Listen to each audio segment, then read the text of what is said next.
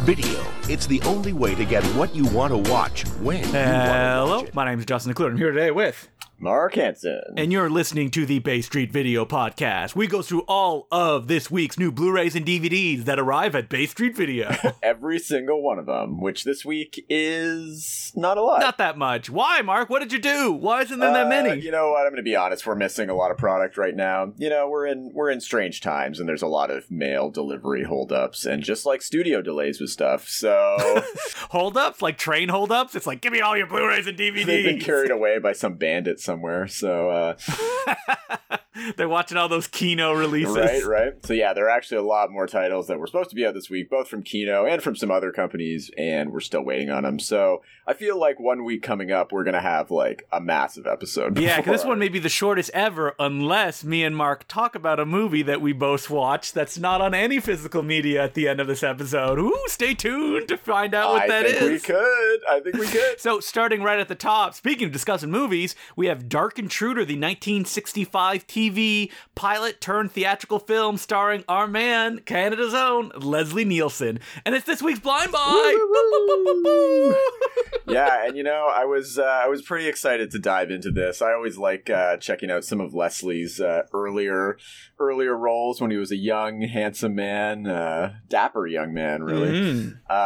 And this was an interesting one. I mean, I, like you, I guess, grew up with Leslie Nielsen. He was like the funniest, along with like maybe Jim Carrey. He was like the funniest guy that was like who had ever existed for me when I was a kid. And isn't it amazing to learn that like he actually liked being funny? Yeah, you know, like when you hear about him like behind the scenes, like he always had his fart machine. He's always trying to make people laugh. He wasn't someone that was like, oh, I guess I'm the funny guy now. He's like, no, I love this. He fully embraced it, and even so much so, like the amount of like crappy comedy work he did even after, that he just like threw himself into like Head and Shoulders. Like it went. Maybe go down a rabbit hole of like, all the bad like Leslie Nielsen comedies I watched when I was a kid. 2001: A Space Travesty and Stan Helsing, which I promptly ordered off of Amazon because I need to rewatch it. But, you need to rewatch it. You've already seen it. 2001: A Space Travesty was like a huge joke around my household when I was growing up. My dad thought it was the funniest title he'd ever heard. He would just randomly reference it every once in a while here and there. Wow. Spy Hard. Terrible film. But you know, I just, as a kid, I couldn't get enough of Leslie Nielsen. Like every single VHS that would show up with his face on it at the video store. His face was on all of them. That was like... His face was on a lot of them, yeah. Repossessed. This has to be funny, right? You know, I've actually never seen that one. Somebody ordered that into the store maybe a month or two ago, and I'm like, you know what? I gotta watch this. So, Dark Intruder, like Mark mentioned, was from the straight leading man Leslie Nielsen period. And this one's interesting because it was actually produced by Alfred Hitchcock's production company as the second big project after Psycho, because they wanted this to be a TV series that could compete with the monster shows like Outer Limits. And you can definitely tell the TV pilot origins from it, although they expanded it greatly, right, into a theatrical feature. They did. I believe they shot a whole bunch more because it ended up screening theatrically on a double bill with William Castle's I Know What You Did. You know what? This TV pilot, I haven't checked it out until now because I remember reading some middling reviews, but it has all my favorite things. A snarky supernatural detective, Leslie Nielsen, and weird Lovecraftian references. If you ever wanted to see Leslie Nielsen say Dagon or Eldritch Gods, well, you can see it in this movie. Yeah, and you know what? Like, we talk about him being a straight man in this, but he's actually quite funny in this, you know, in that, like you said, that, like, snarky sort of... like that bourgeois detective kind of way. Yeah, well, the thing about Leslie Nielsen is he doesn't have that much range as a performer. No. I think that, like, as just, like, a snarky leading man, like a debonair playboy like he plays in this movie, I think that's, like, the perfect role for him if he's not kind of parodying and playing it straight in the Naked Gun series. And I think it's actually a shame that there couldn't have been a series from this, because, like, what would another episode have been? Well, that's the thing. If I would have loved to see a series with him just as this, like, paranormal detective tackling different cases. That just seems like a winner all around. But I guess audiences weren't too fond of, I guess studios or TV stations weren't. It was the TV Yeah, I think it was right? a studio. And you got to think, like, this is 1960-ish, and there's not really anything like this. And I got to say, even though it was a TV production, I think this is surprisingly stylish. Like, it's dark, it's choked with fog. This Blu-ray release from Kino is the first time the 35mm negative has ever been scanned. Every other version before this was taken from a 16mm print that they had made for television.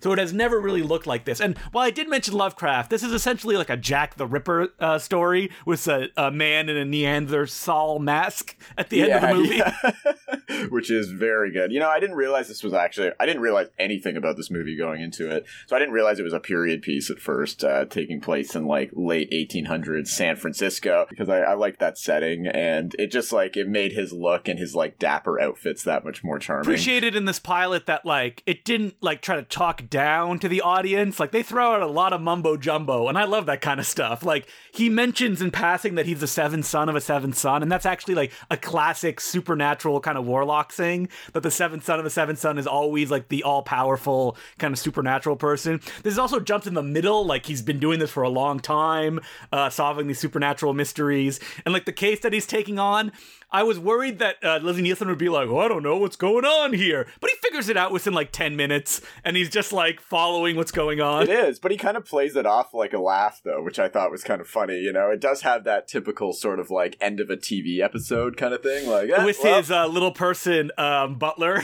Oh, the little people jokes. I was gonna mention that at some point. He was cursed by a witch doctor, and he grows 1 inch. Yeah, when his female friend comes into at the beginning, they're like cracking jokes about his little person butler, and I think she says something like, every time I see him, it seems like he loses a few inches. I love that Leslie Nielsen's introduction, he's hungover. He's like, please, don't talk so loud, I'm hungover. Perfect way to introduce a character, ladies and gentlemen. And even the monster attacks, I thought were pretty intense, with like the monster claw hand just slashing away at Leslie Nielsen, giving him an opportunity to take his shirt off and show us his pecs. Oh, totally. I think they could have even expanded this more and made it, because it only runs an hour even with this expansion.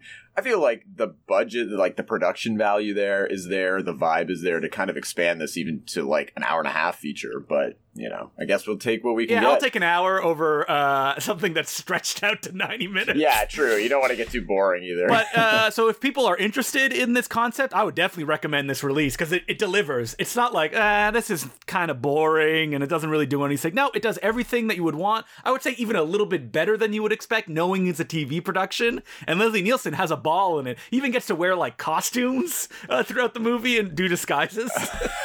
Oh man, his costumes are great. Yeah, Leslie Nielsen has a ball with this role, and it's just so fun to see him really in like a different era than you're used to seeing him. All right, so moving on. Wait, would you give that a blind buy recommendation, Mark? I would, because and there's some extras on this, right? There's a commentary, I believe. Yep, I listened to the commentary track, and there's an interview with one of the guys that did the special effects in the movie. That's pretty cool, because I know it's only been available on like a MOD kind of release from Universal in the past.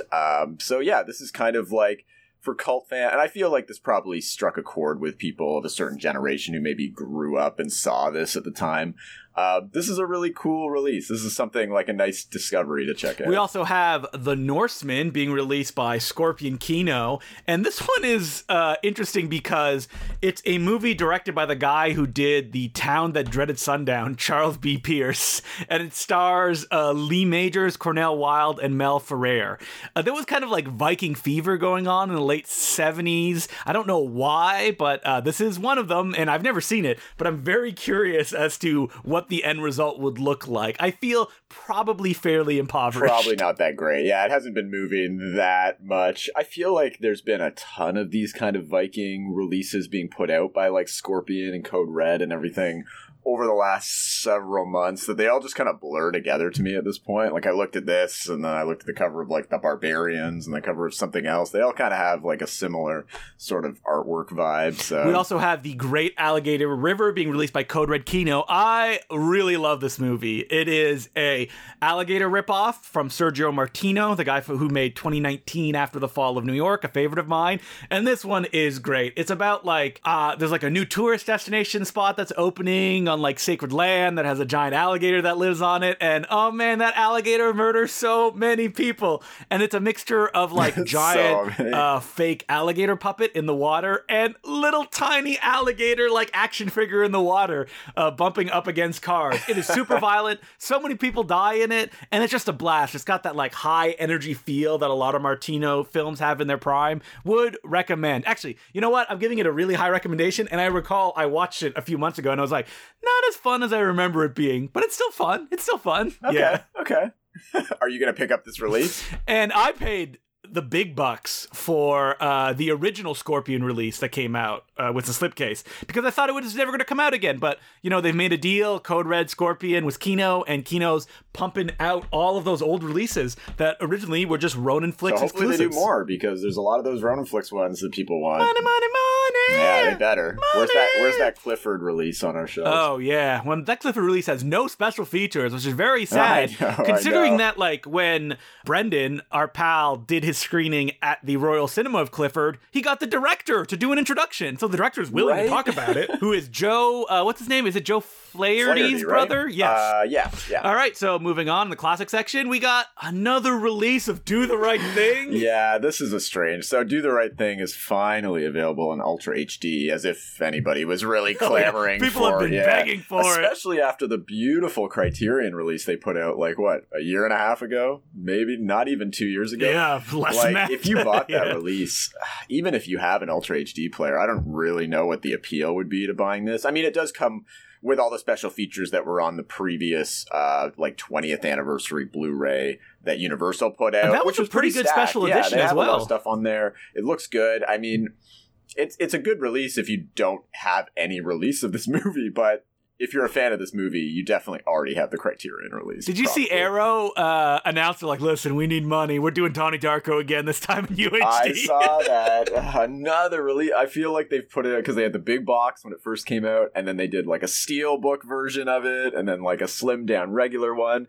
Now they're putting out a 4K and a big box again. Like, they can't get enough of You know what? Kelly. I don't want to insult them too much, because they need money. The Blu-ray market is much smaller than it used to be, so if this gives them permission to release stuff like The Deeper They Dig or Jesus Shows You the Way to the Highway, sure, release Donnie Darko again. Yeah, and you know what? Their UHDs are selling like crazy, so who am I? I feel like the Donnie Darko UHD is going to fly off our shelves, so who am I to judge? So this is a reference to something that I cut out of last week's podcast, but I made a joke, and me and Mark talked for a couple of minutes of like, has there not been an Evil Dead 4K UHD release? And Mark's like, I don't think so. There has definitely been like 30 of them already. Has there really? I guess we've just never... Yeah. I know when UHD first became a thing, we weren't really bringing in releases because we just didn't have any. That's probably when it came out. For it. Yeah. So there are some of the early Ultra HD releases we just don't have. But we like could while I was order in. editing the episode, this is a peek behind the curtain, and I was like, there's no way there hasn't been one. And I checked, and there's like 30. It's like Germany, couple in America. I mean, Evil Dead is the endlessly released movie. Like, they cannot stop making copies of it. I'm sure they'll re-release it again as another 4K special edition. Definitely. Yeah, no doubt. But you're right. As soon as I said that, I was like, I'm probably wrong on that. There must be something. Yeah, because I was shocked that, because like usually I say that, and if you're like, oh no, Justin, there's been tons of versions, but I guess nobody's ordered it from Bay Street. That's the thing. I've never actually seen it with my own eyes, so nobody's ordered it. We never brought it in because it must have been the early days of Ultra HD. I'm sure if we had it here, it would sell over the years, but as far as I know, I don't think we've had it. Unless I'm just blank. You know what? Maybe I'm just blanking and we do have it on the shelf, but I'm just so like... You've seen so many versions of The Evil Dead that you're like, ugh. Watch this. I'm going to go in and I'm probably going to see it right on the shelf. I'm like, yeah, it's been here the whole time. It's been here the whole time. Mark, did you see that... Vinegar Syndrome released the movie Action USA, and then 2 months later, MVD is releasing the same disc. I saw you express your disapproval for that over Twitter a little bit. Okay. As an MVD, what's weird? It's not disapproval because I don't want stuff to be just disappear. Like, that's not cool. Like, if a movie can be available, I'd rather it just be available for people. And Action USA is, I bought the Vinegar Syndrome edition as well, and it is a great time. So I would definitely like to see more people able to experience it. I just feel it's a little odd that Vinegar Syndrome was like, gotta buy it, it's going out of print, because they were really pushing it hard on Twitter.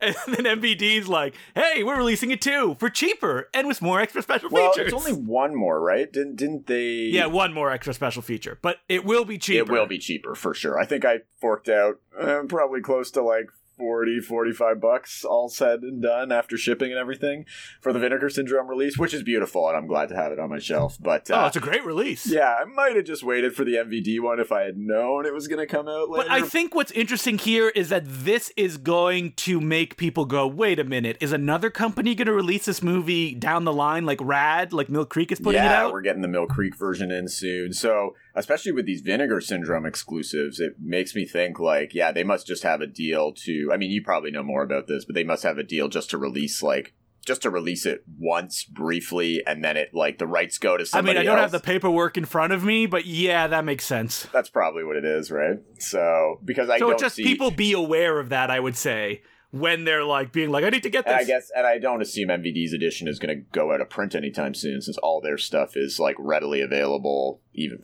I don't think any of their Rewind stuff is going out of print. Oh, I think I also showed frustration because I do own every MVD Rewind release, and I'm like, this isn't MVD. Yeah, you slot the Vinegar Syndrome one in with your MVDs now, just like...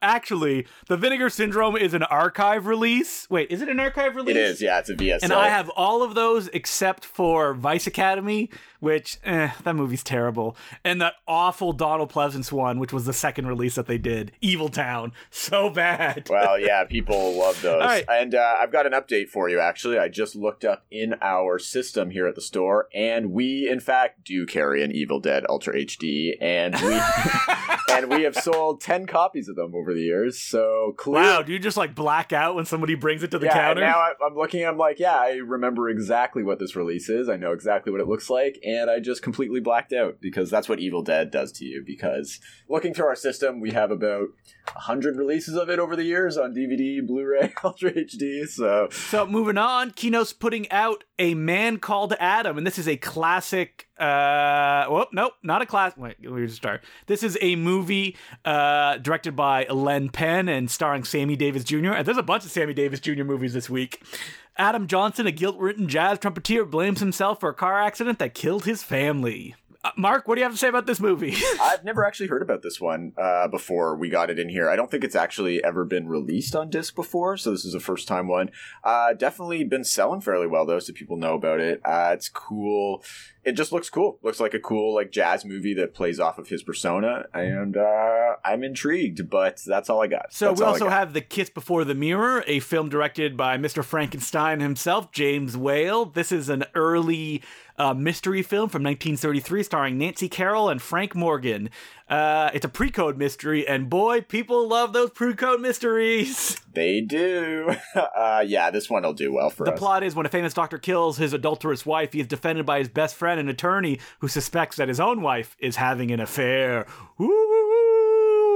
Ooh, 69 minutes. I like that. Nice and short. Yeah, love those runtimes. But yeah, this is going to sell. I have a feeling it's probably only ever been on like crappy looking disc, and finally it's getting remastered by Kino. You know the song, you know the drill. Yeah, with these ones, it seems like this is all part of their Universal deal, and a lot of these, if not all these, were put out by Universal on their Vault, like MOD line before, so, which were always really expensive, and were just DVD-Rs with nothing on them, so this is a nice upgrade. And what's this? Another Sammy Davis Jr. movie? Well, technically, it's Anna Lucasta, a 1958 drama starring him and Eartha Kitt. The film revolves around Anna, a reformed prostitute, whose family plans to marry her off to a wealthy man in order to fleece him. However, Anna foils their plans when she falls in love with him. Oh, so I guess she gets the rich guy and the person that they're planning to fleece. So everybody wins. Yeah, looks All like right, it. Complete your Sammy Davis Jr. collection now. There you go, right? Sammy Davis week in the Kino offices. We also have, listen, you classic film fan, you don't want these, but you're going to fork over the dough anyway. It's Laurel O'Hardy early solo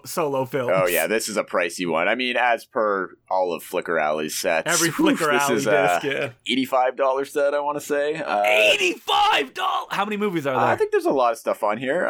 It definitely, like, they pack their releases, so they're definitely, you're getting a lot for that price point, but at the same time, there's a lot of other companies that pack their releases that don't charge $85. So. We made a joke earlier on that Flickr Alley is only for like boomers who can afford them anyway. So it's funny though, because every one of their releases that comes in, we sell a bunch, and there are people pre-ordering them and everything. So, and it's like, I think the same customers, so they clearly know the price point, and they're totally fine with it. So yeah, they're like, listen, we destroyed anyone younger than us having any opportunity for a future because we need to spend our dollars on Laurel and Hardy movies. That's totally what it is.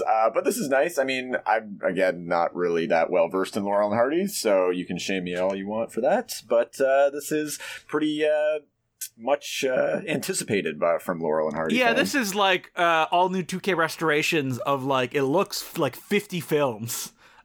Each starring Laurel and or Hardy, but not together, never together. That's why it's Laurel or Hardy. Oh, I get it now. Get it? All right, so we move out of the classic section into the new stuff. No. Mark, take us away. All right, let's do it. So first off, big movie, Let Him Go, with Kevin Costner, who I don't care for, and Diane Lane.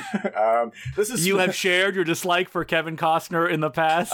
I hear this movie's really good, though. Have you seen this? This is supposed to be one of No, I have not. I'm not going to watch it. Is it about someone with like Alzheimer or something like that? And actually, this is kind of like a Western. I'm surprised you haven't seen this, because this is like kind of a Western-tinged revenge thriller with him and Diane Lane as a couple who, I believe their son gets kidnapped or I something. think I already have a movie with Kevin Costner that he wants revenge, and it's called Revenge, directed by Tony Scott. Okay, well, fine. I guess he can only get revenge once in his career, but yeah, that's it. But people are loving this movie. Now he wants revenge against those liberals who are making the world a worse place. Yeah, Kevin Costner's just like a dad to me. Just a boring dad to me. But we've talked about Kevin Costner a lot in the past. I don't know. People like this movie. Maybe it'll get some awards attention. Who knows? I don't really follow that stuff. But next up, we got the SpongeBob movie. This is more my speed. Sponge on the Run. Although I haven't seen this one. I don't know. Did people like this? Are people still liking the SpongeBob? Did you grow up with SpongeBob? Because we're the same age, and I never watched SpongeBob on television. I never grew up with it either. I got into SpongeBob actually as a teenager when I discovered marijuana.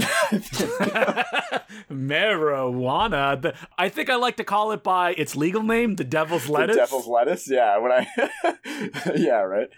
So when I discovered the Devil's Lettuce, then the SpongeBob was very appealing to me. But yeah, no, I actually didn't really get into SpongeBob until I was a teenager. Teenager? So you're like 12 and you're like smoking up? Well, 12 is not being a teenager, isn't it? Doesn't teenagers start at 30? No, I was, okay, my later teens, let's say that. So I mean, I gotta say though, like, I love the SpongeBob movie, like the first theatrical one, yeah, film. I saw that in theaters when it came out. Oh man, I love that movie. I remember seeing it with a bunch of friends on like opening night, and it was just like so I love good. You, giant peanut man, or ice cream man. My eyes. I love it. SpongeBob hung over from an ice cream bender. Mr. Krabs with like the 5 o'clock shadow. So funny. That movie is really amazing, is. And the show's amazing too. Like, at least, I mean, I don't keep. Isn't up it with crazy it or anything, that the show has been trucking? They're still making new episodes to this day. I haven't seen anything new from SpongeBob in a while, so I can't really comment on that. But initially, like, SpongeBob slapped so hard, and it's just so funny. It's just so funny. Well, I hear that, like, any of the super fans, they basically say that when Steven Hillenburg leaves the show, which was after the first film, which is technically after the first season, the show, it could be funny, but it was never really the same. Yeah, no, that seems to make sense. So, I don't know if there's a new movie. Yeah, this movie is also in CG. Boo! Yeah, right. I forgot about that. Yeah, that's kind of lame. So, I don't know. I mean, people really liked the last SpongeBob movie, which I also didn't see, actually. So, oh, you didn't like that one?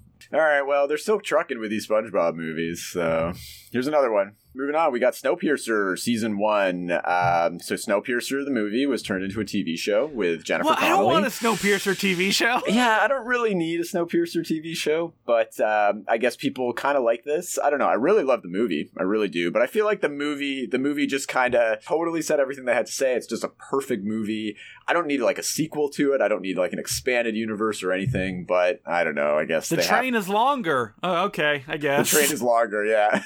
Is it a new train? Is it the same train? I don't know. I actually have no idea what angle this How could they have an ending that's better than what's in the movie? Like, you gotta blow up everything and start again. That's the ending. It was perfect. The movie was just perfect, and probably is one of my, besides like Memories of Murder, probably my favorite Bong Joon-ho movie, actually. But yeah, we know you're a Parasite contrarian. Moving on. No, Parasite's fine. It's fine. Moving on. We got some horror stuff here from Speaking Shudder. of Bong Joon-ho, we have Host. Wait a minute, this isn't The Host. The Zoom horror sensation from last year. I guess one of the first pandemic era movies, if you want to call it that. Host, the Zoom seance webcam terror show that honestly didn't really do much for me. Yeah. Did you watch I would have thought this would have been right up your alley, but then I realized, it's too popular. Mark's not going to like this. Yeah, I actually only watched this. I didn't see it when it first came out and everybody was talking about it. I saw it recently because, again, it's pretty short. It's only an hour long, so I can definitely handle that runtime. I don't know. This kind of thing I just feel like has been done before a lot. In like anything from Paranormal Activity to Unfriended to like any kind of like webcam tech found footage-y type movie over the last decade or so. It was okay. I mean, it had a few scares here and there that I thought were interesting. But... Does it end with everybody dying? All right, well, spoiler alert, it does. Everybody dies in this. But you know what? It's a found footage film. They all end that way. It sucks, and man. They all deserve... The problem with this, too, is the characters are... Maybe I'm just getting old, but the characters are so annoying, and they just, like, totally bring it on themselves. The first thing they're told during the seance is don't disrespect the seance, and then the first thing they do is disrespect the seance. So it's like, y'all have it coming. The problem I had with this, though, is like, I like these kind of movies where the terror kind of lurks in the background and doesn't just like jump out or it's obvious, but they kind of like have little things that might be just like off or strange. That's what I want to see from a movie like this, and they don't utilize that at all. You've got all these people on webcams with so much like space behind them where you could like do kind of interesting creepy things, and they don't do any of it. All the scares are just from like they hear a noise and then they like walk with their laptop somewhere and like, oh, something might jump out. It's just like they don't even use like the framing or the mise en scene, if you will, well. And it's like, if you're not going to do that, what's the point of even making this movie? So it does feel like something that was just kind of like tossed off in like a week or two. So I don't know, but people really dig this, I guess. Hot take from a movie that everybody loves, except for Mark. I know. Are you surprised? You're not. Next up, also from Shudder and RLJE, Spiral, which I hear is interesting. I mean, on the front cover... I gotta play the noise. There are a ton of movies called Spiral. Not only is there like a ton of movies called Spiral, there's another Spiral, the Saw reboot, coming out soon. Oh my god, there is, yeah. And there was a Spiral horror movie from, I want to say like 15 years ago or so, with, what's his name? Joel David Moore, I think? Yeah, it was directed by Adam Green. Not that great either. Yeah, not that good, This one I hear is better. It's about a same-sex couple who move to a small town to enjoy better quality of life, and sinister stuff's going on. There's a quote on the front of it, though, from some critic that's hilarious. It's just like, Get Out meets Hereditary. Okay. Those are two popular films. The two most obvious big horror movies you could choose lately. But I hear some good things about it. It stars Jeffrey Bauer Chapman, who I liked a lot on the TV show Unreal when that was on. I don't know. I haven't seen this one, so I can't say. Moving on, though. We've got more stuff for Shudder. Horror Noir, A History of Black Horror, which was a pretty huge acclaimed documentary. I still haven't gotten around to it, but I'm glad this is finally coming out. I know it's been around for a while now. I feel like it premiered theatrically like 2 or 3 years ago, and then it's kind of slowly been making its way to disc since then. But this is obviously an absolute like a primer for the history of black horror, which is definitely not talked about enough. So next up, keeping to documentaries, we've got The Last Blockbuster, which is, you guessed it, another documentary about video stores and the decline. Oh, is it about the hilarious Twitter account? No, I wish. I mean, I didn't actually. Well, I kind of threw this one on the store, just get a taste of it. It's this. You're like, I live it. I don't need to watch a documentary Well, you know about what? it. That's exactly how I feel about this. There has been so many documentaries about video stores over the last decade. I think the first one I saw was Rewind This, which was pretty good. Pretty good overview of the video store scene. But then since then, like every other one, it's just, they just keep making these things ad nauseum because people are like interested in video stores again. But like, I don't, like, what else is there to say at this point, you know? Yeah, this one kind of takes off from, like, the idea of that last Blockbuster, which I guess was in Alaska or something. But I believe, yeah, Vice already did, like, some half-hour segment on this, like, a year or two ago. So even that's not really, like, news. But most of this is just interviews with all the kind of people you'd expect to be interviewed for this. Like Kevin Smith is there, and oh my god, I was gonna say Kevin Smith. Lloyd Kaufman talks about trauma for a bunch. Oh, you know who actually also pops up in this? Our friend Mr. Adam Brody is here too. Oh, Adam Brody. Okay. For a second, I thought it was Adrian Brody, and I was like, what is Adrian Brody doing in this? I wish. Imagine Adrian Brody was being interviewed for this. From his, like, castle that he lives in Italy. But anyway, The Last Blockbuster, yeah, another documentary about video stores. So there you go. But it's been put together in a nice, like, Blu-ray DVD combo set from Pop Cinema. So I don't know. If you haven't seen any of these kind of movies, I guess it's a good place to start. You never got a copy of that documentary, The Last Drive-In, did you? About the Mahoning Drive-In? We actually did not. I think that is available. We just didn't get any inquiries from it. I think it was like an MOD thing that we couldn't return, and we just kind of, I think I just passed on it at the time, and nobody really asked about it. But yeah, again, they've done so many of these kind of movies that, I don't know, was that I hear one The Last good? Drive-In is good. Much more interesting than The Last Video Store. Yeah.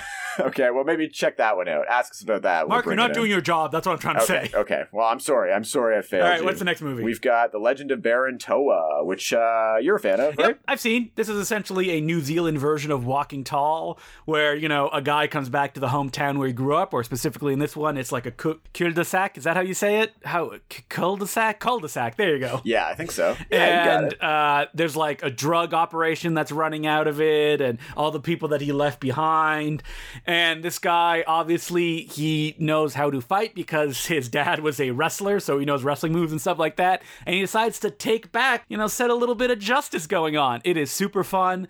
The person that stars in it is the guy that is playing Young Rock in the new TV show Young Rock in his oldest form. So obviously he's got that, 1,000-watt smile going on. It's from a new filmmaker. Super fun. New Zealand.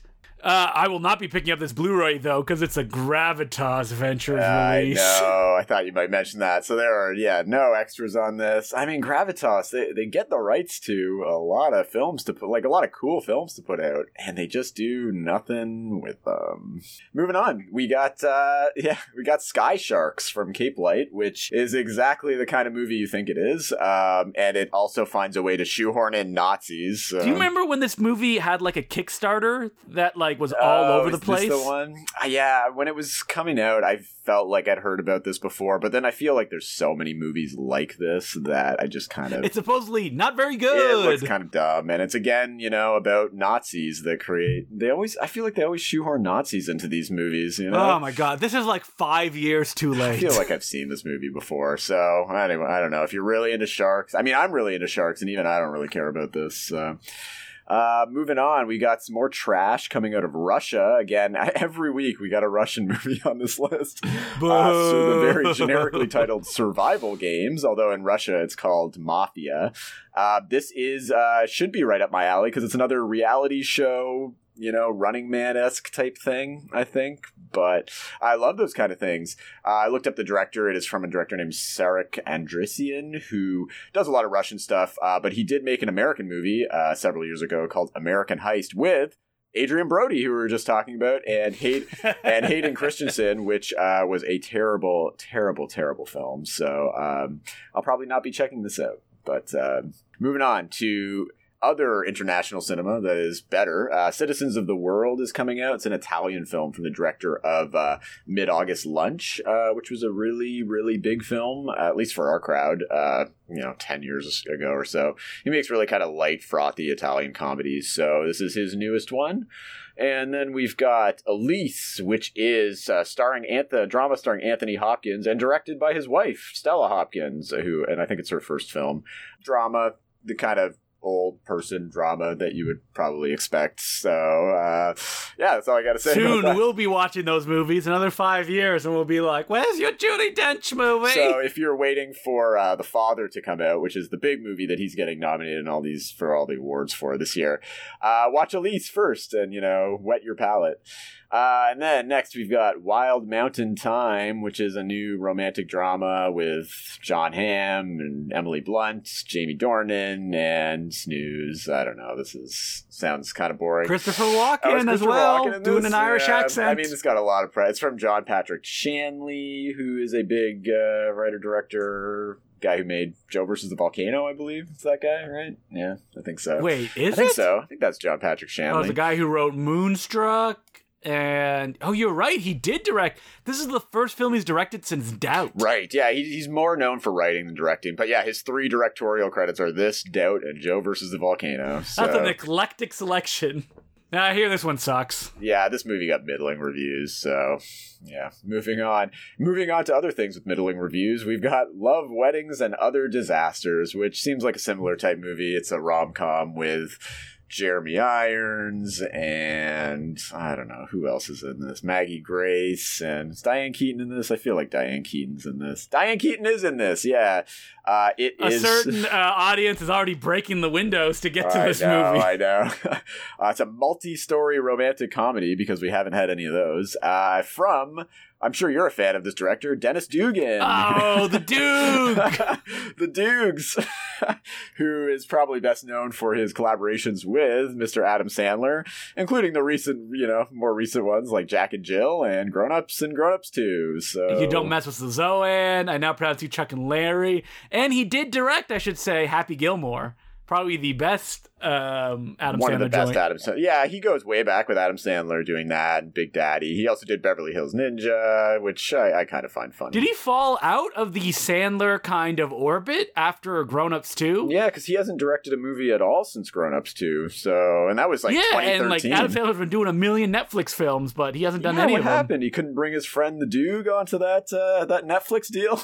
Instead, Frank Coraci has been doing them all. The guy who did The Waterboy and Around the World in 80 Days and Click. I didn't realize that Dennis Dugan was an actor, actually, first, before he was a director. He was like a TV actor in the 70s, actually. Interesting. He needed to learn his craft before he could get behind the camera. Dennis Dugan starred in a show. He starred in a series called Richie Brockelman, Private Eye. I'm just looking at it right now. It's got images of him from that. So, yeah, I guess he made the transition to directing at a certain point, hooked up with Adam Sandler, and the rest is history. And now he's making a multi-character rom-com. Where directors go to die. Okay. Where directors go to die, like Gary Marshall, R.I.P. Let's finish. Speaking of going to die, best for last. It is Willis Watch. We're back on Willis Watch this week with... That's the police coming to get... And this was initially going to be our blind buy, potentially, and then I thought it was just so terrible that Justin definitely wouldn't want to watch this, but you did, and I'm glad watched it anyway! This is a little different than the action stuff he's been putting out, but not really, but it just takes place in space. Okay, so I have a feeling, based on his IMDb, that Bruce Willis locked himself and is trapped in a spaceship somewhere and doesn't know how to get out, because that's all the following movies that he's doing. It's like when he, as he recently wandered into that drugstore in California without a mask, and there's those great... But he's got that bandana around his neck. He's got the bandana around his neck, and those great photos of him just looking confused with the bandana around his neck will live in my mind forever. He looks like a wax dummy. Everybody look up those photos. They're amazing. Look that up if you didn't already hear about it. But so when I was watching this, that's really all I had in my mind, was just the image of him wandering onto this set, just like he wandered into that drugstore, and shouting at people, just like he shouted at the store clerks there. So that is what Breach is.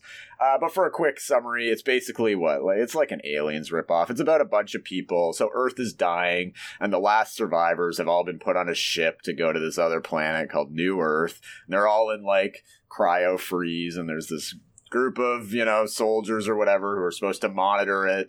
and there's an alien on the loose. That's basically all you Okay, yeah, there's an alien on the loose, but you only see it for like 10 seconds at the end of the film. Because mostly it's just like a guy who's been like taken over by an alien who's like running around with blood coming out of his ears. This has to be like a tax money funneling operation. There's no other reason for this to exist. Well, interestingly enough, on IMDb, they credit the country of origin of this movie to Canada, so I guess we have ourselves to thank for this You know movie. what? Did they shoot this film on the leftover sets of The Expanse? Because that would make a lot of sense. I feel like they must have, because I was looking at the cover art and even in the credits, and there didn't seem to be any like Canadian like production companies or tax credits. So I'm like, how the hell is this movie Canadian? And the fact that Thomas Jane shows up briefly, who is a regular on The Expanse, would make me believe that that's what happened. Yeah, that's all I think they did here is they shot it in like a studio in Canada, probably the same one they did The Expanse in. So, because yeah, if I had to take a guess, I feel like they shot it in like 5 days too, because it looks like shit. And it's all shot with shaky cameras, like multicam setups, where they just run through the scene. It's full of the thing I hate the most about these kind of like cheap sci-fi movies. It's just people walking around dark hallways for, you know, almost an hour and a half. With the shittiest flamethrower you have ever seen that shoots CG flames. Right? You know, at first I was like willing to go with this a little bit. I'm like, okay, maybe there's a little bit more going on here than the typical Bruce Willis joint. But then, you know, you get like 20 minutes in, half an hour in, and no, it's just the same old cheap stuff you'd expect from Bruce. I mean, Bruce does look a little more engaged in this, just like he did in the last one I watched, Hard Kill, than he has in the past. Like you said, he's not sitting in a chair in this one, which is kind of nice. And he yells at people a lot, so he's got a little more passion. But he's also like a sleepy floating hologram a lot of the time. Oh, he is, yeah. Again, like even his like face on the cover of this, they are just using the same Bruce Willis headshot on all of these movies. This is the best photo of Bruce Willis that they had. They really can't get any. They've just settled on this one image of Bruce Willis, and they're just going with that for whatever movie they make. It's directed by a guy who's done a lot of these kind of like VOD cheap sci-fi movies. So I guess this is probably the biggest one he's done so far because Bruce Willis is in it.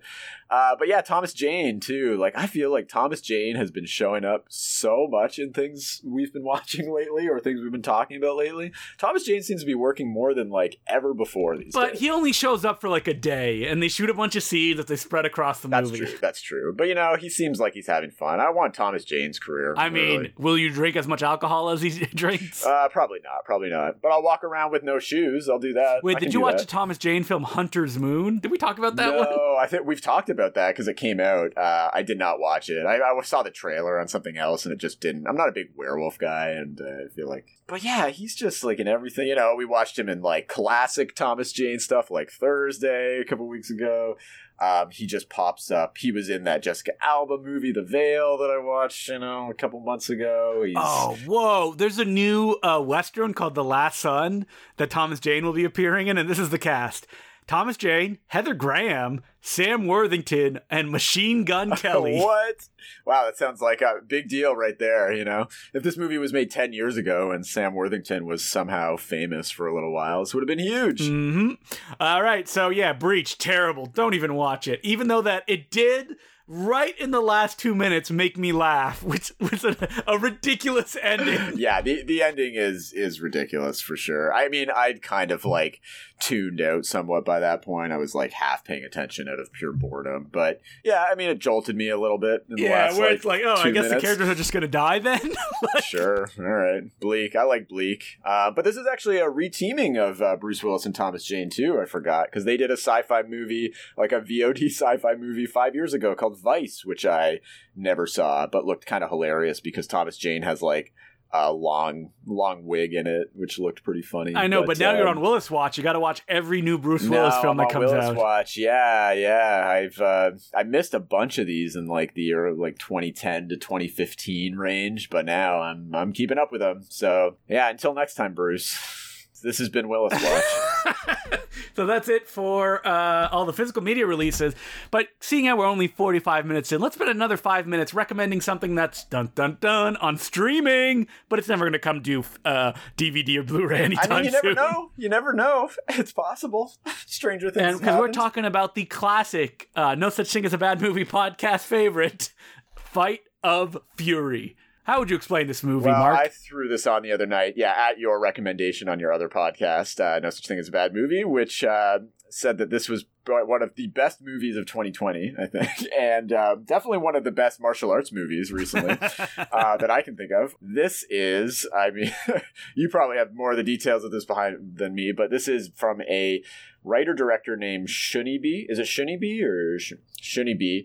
Who I guess runs a martial arts dojo in dojo in LA. I think he teaches Jeet Kune Do, which is Bruce Lee's martial arts. This opens with a dedication to Bruce Lee, so you know where his this is something Bruce Lee would love, and this is a very Neil Breen-esque type martial arts movie where basically sex traffickers show up literally in his backyard, and he spends the whole movie just fighting sex traffickers in his backyard in hilarious fight scenes where they're kind of CGI'd in a weird way, and the henchmen just keep coming out of the woodworks. These guys just keep materializing out of nowhere like it's the Matrix or something. We're gonna goof! As one of the bad guys says, or it's time to goof. The entire thing is dubbed, interestingly enough, which adds its own nice little flavor. Hilarious dialogue in this thing, a lot of sentimentality, which I love. He's so sincere in this movie. Yeah, so good, so much speeches. This thing's great. Honestly, I had a lot of fun with this. This is on Prime right now. It's the perfect kind of thing you want to discover on Prime. The kind of just do it yourself, made by one guy who thinks he's hot shit, who thinks he's real hot shit in the martial arts scene. And you can tell this is he thinks this is going to start a franchise. And I hope it starts a franchise. I hope there are more movies from him. Shouldn't he be the new Neil Breen? The Neil Breen of martial arts movies, I would say. Because, and he ends this thing, the way this thing ends, it's it ends just as it's getting started as far as I'm concerned. You gotta check it out. How did you stumble upon that? Or what are your... somebody just said, I saw this funny trailer and it's on Amazon Prime, but I haven't watched the movie. And then I watched the trailer and went, well, I gotta see this! So I watched it. Added it to Letterboxd myself because no one had reviewed it up to that point. There are no reviews of this thing out there. Actually, you know what? You know what movie we can talk about? We can be on the cutting edge because who knows when it's going to come to Blu-ray. Mark saw Prisoners of the Ghostland, the new Shion Sono movie. Ooh, we should talk about this. Yeah, so I traveled to Sundance. Let's put a damper on everyone's enthusiasm, shall we? I traveled to Sundance this year from behind the... I was... Finally, so happy. Years of wanting to go to Sundance. This year, I finally made it there. You changed your Twitter handle to Mark at Sundance. Mark at Sundance. No, but seriously, I caught some virtual screenings because through Slant Magazine, which I was doing some reviews for. So, I did one. I did one review of one review. Yeah, I reviewed a film for them, which was cool, but. Even cooler, I got to check out a bunch of stuff. I had access to the platform, which is cool. And obviously this was on my must-see list because I love Nicolas Cage more than life itself. And just the prospect of him teaming up with somebody like Shion Sono was really intriguing to me. This is probably the Nick Cage movie I've been most excited for since it first got announced because I love both of them. And then as it got closer, you were telling me some things about it. I heard Me? No, not me. Wink. Mark, everyone's saying this is Mad Max Fury Road meets, I don't know, the craziest Nick Cage film. And they are not correct. Yeah, are people liking this? Oh yeah, they are. This is a phenomenon that happens a lot at film festivals. It's called drinking the Kool-Aid, which is you're in it, you're seeing something you're really excited for, and you're just yeah, this is good. Yeah, it's a little dirty. It's still good. It's still good. Sure. Even though that the movie is way smaller scale than you would ever think for what is supposed to be a quest movie, Nick Cage stands around a lot and doesn't really do anything. The writer over at Slant who actually reviewed this hated it. He was the one negative review I saw. He gave it a 1 out of 4 and said it was terrible. I wouldn't hate it. Yeah, I didn't hate it as much as he did, but he did sum up a lot of what I thought was just that this movie is trying really hard to live up to both who Nick Cage is and Shion Sono is and their reputations. It tries so hard that it's just almost laughable at a certain point. But I was kind of enjoying this for the first 20 minutes, half an hour or so. I thought it... Yeah, when it's setting stuff up and you're like, oh, he's going to go on this quest. It'll be super fun. Yeah, it looks great. It's got, the production design's really cool. I like it had a cool sense of humor that I was kind of getting into. I like Bill Moseley's character. I thought they could do a lot with this kind of like post-apocalyptic, like the East meets West kind of vibe.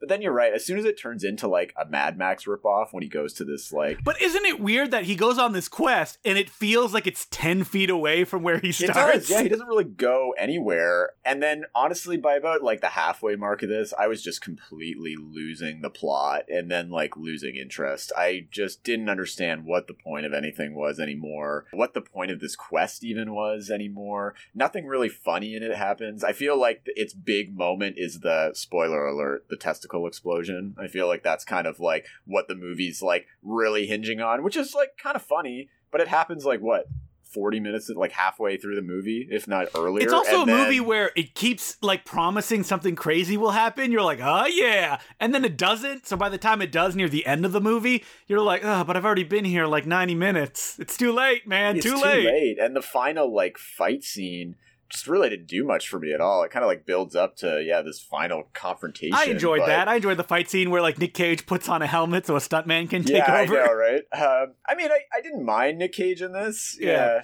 but I needed more of that. You need to pepper that throughout the movie. You can't just do it at the end. I just really think this movie is trying way too hard, but it doesn't actually know what makes either Shion Sono or Nick Cage really that enjoyable. Like what makes them tick. I feel like it's all just surface level craziness, It's like when something is like, look at how crazy this is. It's like throwing in your face the whole time, but it's like, it's not that crazy. Like I honestly prefer something like Between Worlds, the Nick Cage movie from a few years ago, than to this, because maybe that definitely has lower production value maybe, and it's a little rougher around the edges, but it is way crazier to me than this movie is. This just feels like somebody trying to copy a Shion Sono movie. And I would say that you can feel the North American producers kind of leaning over Shion Sono's shoulder in this film. Yeah, it's interesting. When I saw it at Sundance, they do these like, filmmaker intro video things before, and Shion Sono was talking about it through a translator, and he only had good things to say and thought it was really good and whatever, and that he was really overjoyed to work with Nick Cage.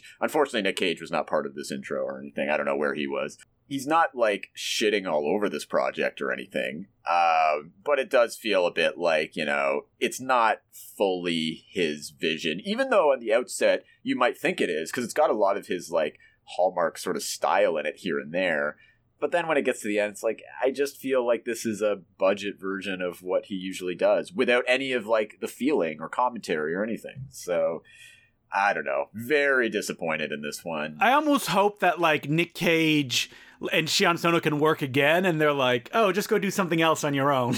Like, I mean, this is a project that Nick Cage clearly wanted to do, and I like that. I like that Nick Cage is trying new stuff that's not 100% money-based. Yeah, and I like that he wants to hook up with interesting directors, especially interesting international directors. Like, I'm all for him. I hope he continues to work with more interesting names and not just do all, like, the VOD crap that he usually does. But I think that, like, when people go, like, we want that crazy Nick Cage, that's when you're like, no, that's not how you get good movies or interesting movies. I know, and that's what I've always said about Nick Cage is like, I don't actually prefer movies with him where they try and throw the craziness too much in my face. Like something like Mom and Dad didn't really work for me. And some of his other stuff where he's just, you can tell they're like, oh, we want to make a crazy Nick Cage movie, so we're going to just think of some crazy premise and get Nick Cage to be crazy and we're going to have a hit. Like, I just don't like that. I much prefer when he's put in a movie which isn't necessarily like inherently crazy, and then he just like does something weird with it. You know what? I am excited for Wally's Wonderland, the one where he fights animatronics, only because someone told me that he doesn't speak in it. And I'm like, See, that's interesting to me. Yeah. I feel like that one could go either way, though, too. I feel like it could be a little bit of what we're talking about, like too obvious crazy. But, you know, I'm always going to give these movies a try. Yeah, we're going to watch it. Just like Willis Watch. We're always on Cage Watch. We're always on, I've been on Cage Watch since the day I was born, honestly. All right, so that's it on that negative note. Thanks, everybody. You've been listening to the Bay Street Video Podcast. I'll end on a positive. I saw one really interesting movie at Sundance, And it kind of ties back into the webcam thing we were talking about Host. I saw a movie called We're All Going to the World's Fair, which is... Oh yeah, people said that was really, really good. Yeah, it's kind of like a webcam horror-y thing. It's not like Host but it's not like Host where it's all webcam. It is just like filmed like a regular movie. But it's about a young girl who basically takes this like online scary role-playing game thing, like she gets into that, and it kind of deals with the like creepypasta type, like just like real like internet horrors. It definitely engages with internet culture better than any like mainstream movie I've like ever seen has. It definitely has its flaws. It's not perfect, but look out for this one. I know it is produced by David Lowery, the guy who made A Ghost Story and, you know, a bunch of other things. So I'm sure it will come out at some point, but look out for this. I thought it was like pretty interesting. All right. Well, I will check it out. So until next week, my name's Justin And Decloux. I'm Mark Hanson. Keep on buying. And keep on renting. What you wanna watch? Bruce Willis films, for we are cursed. These movies and many more are available at your local video store. Stay on Willis Watch, people. Someone has to be. If you're not on Willis Watch, the world will fall. The world will fall apart.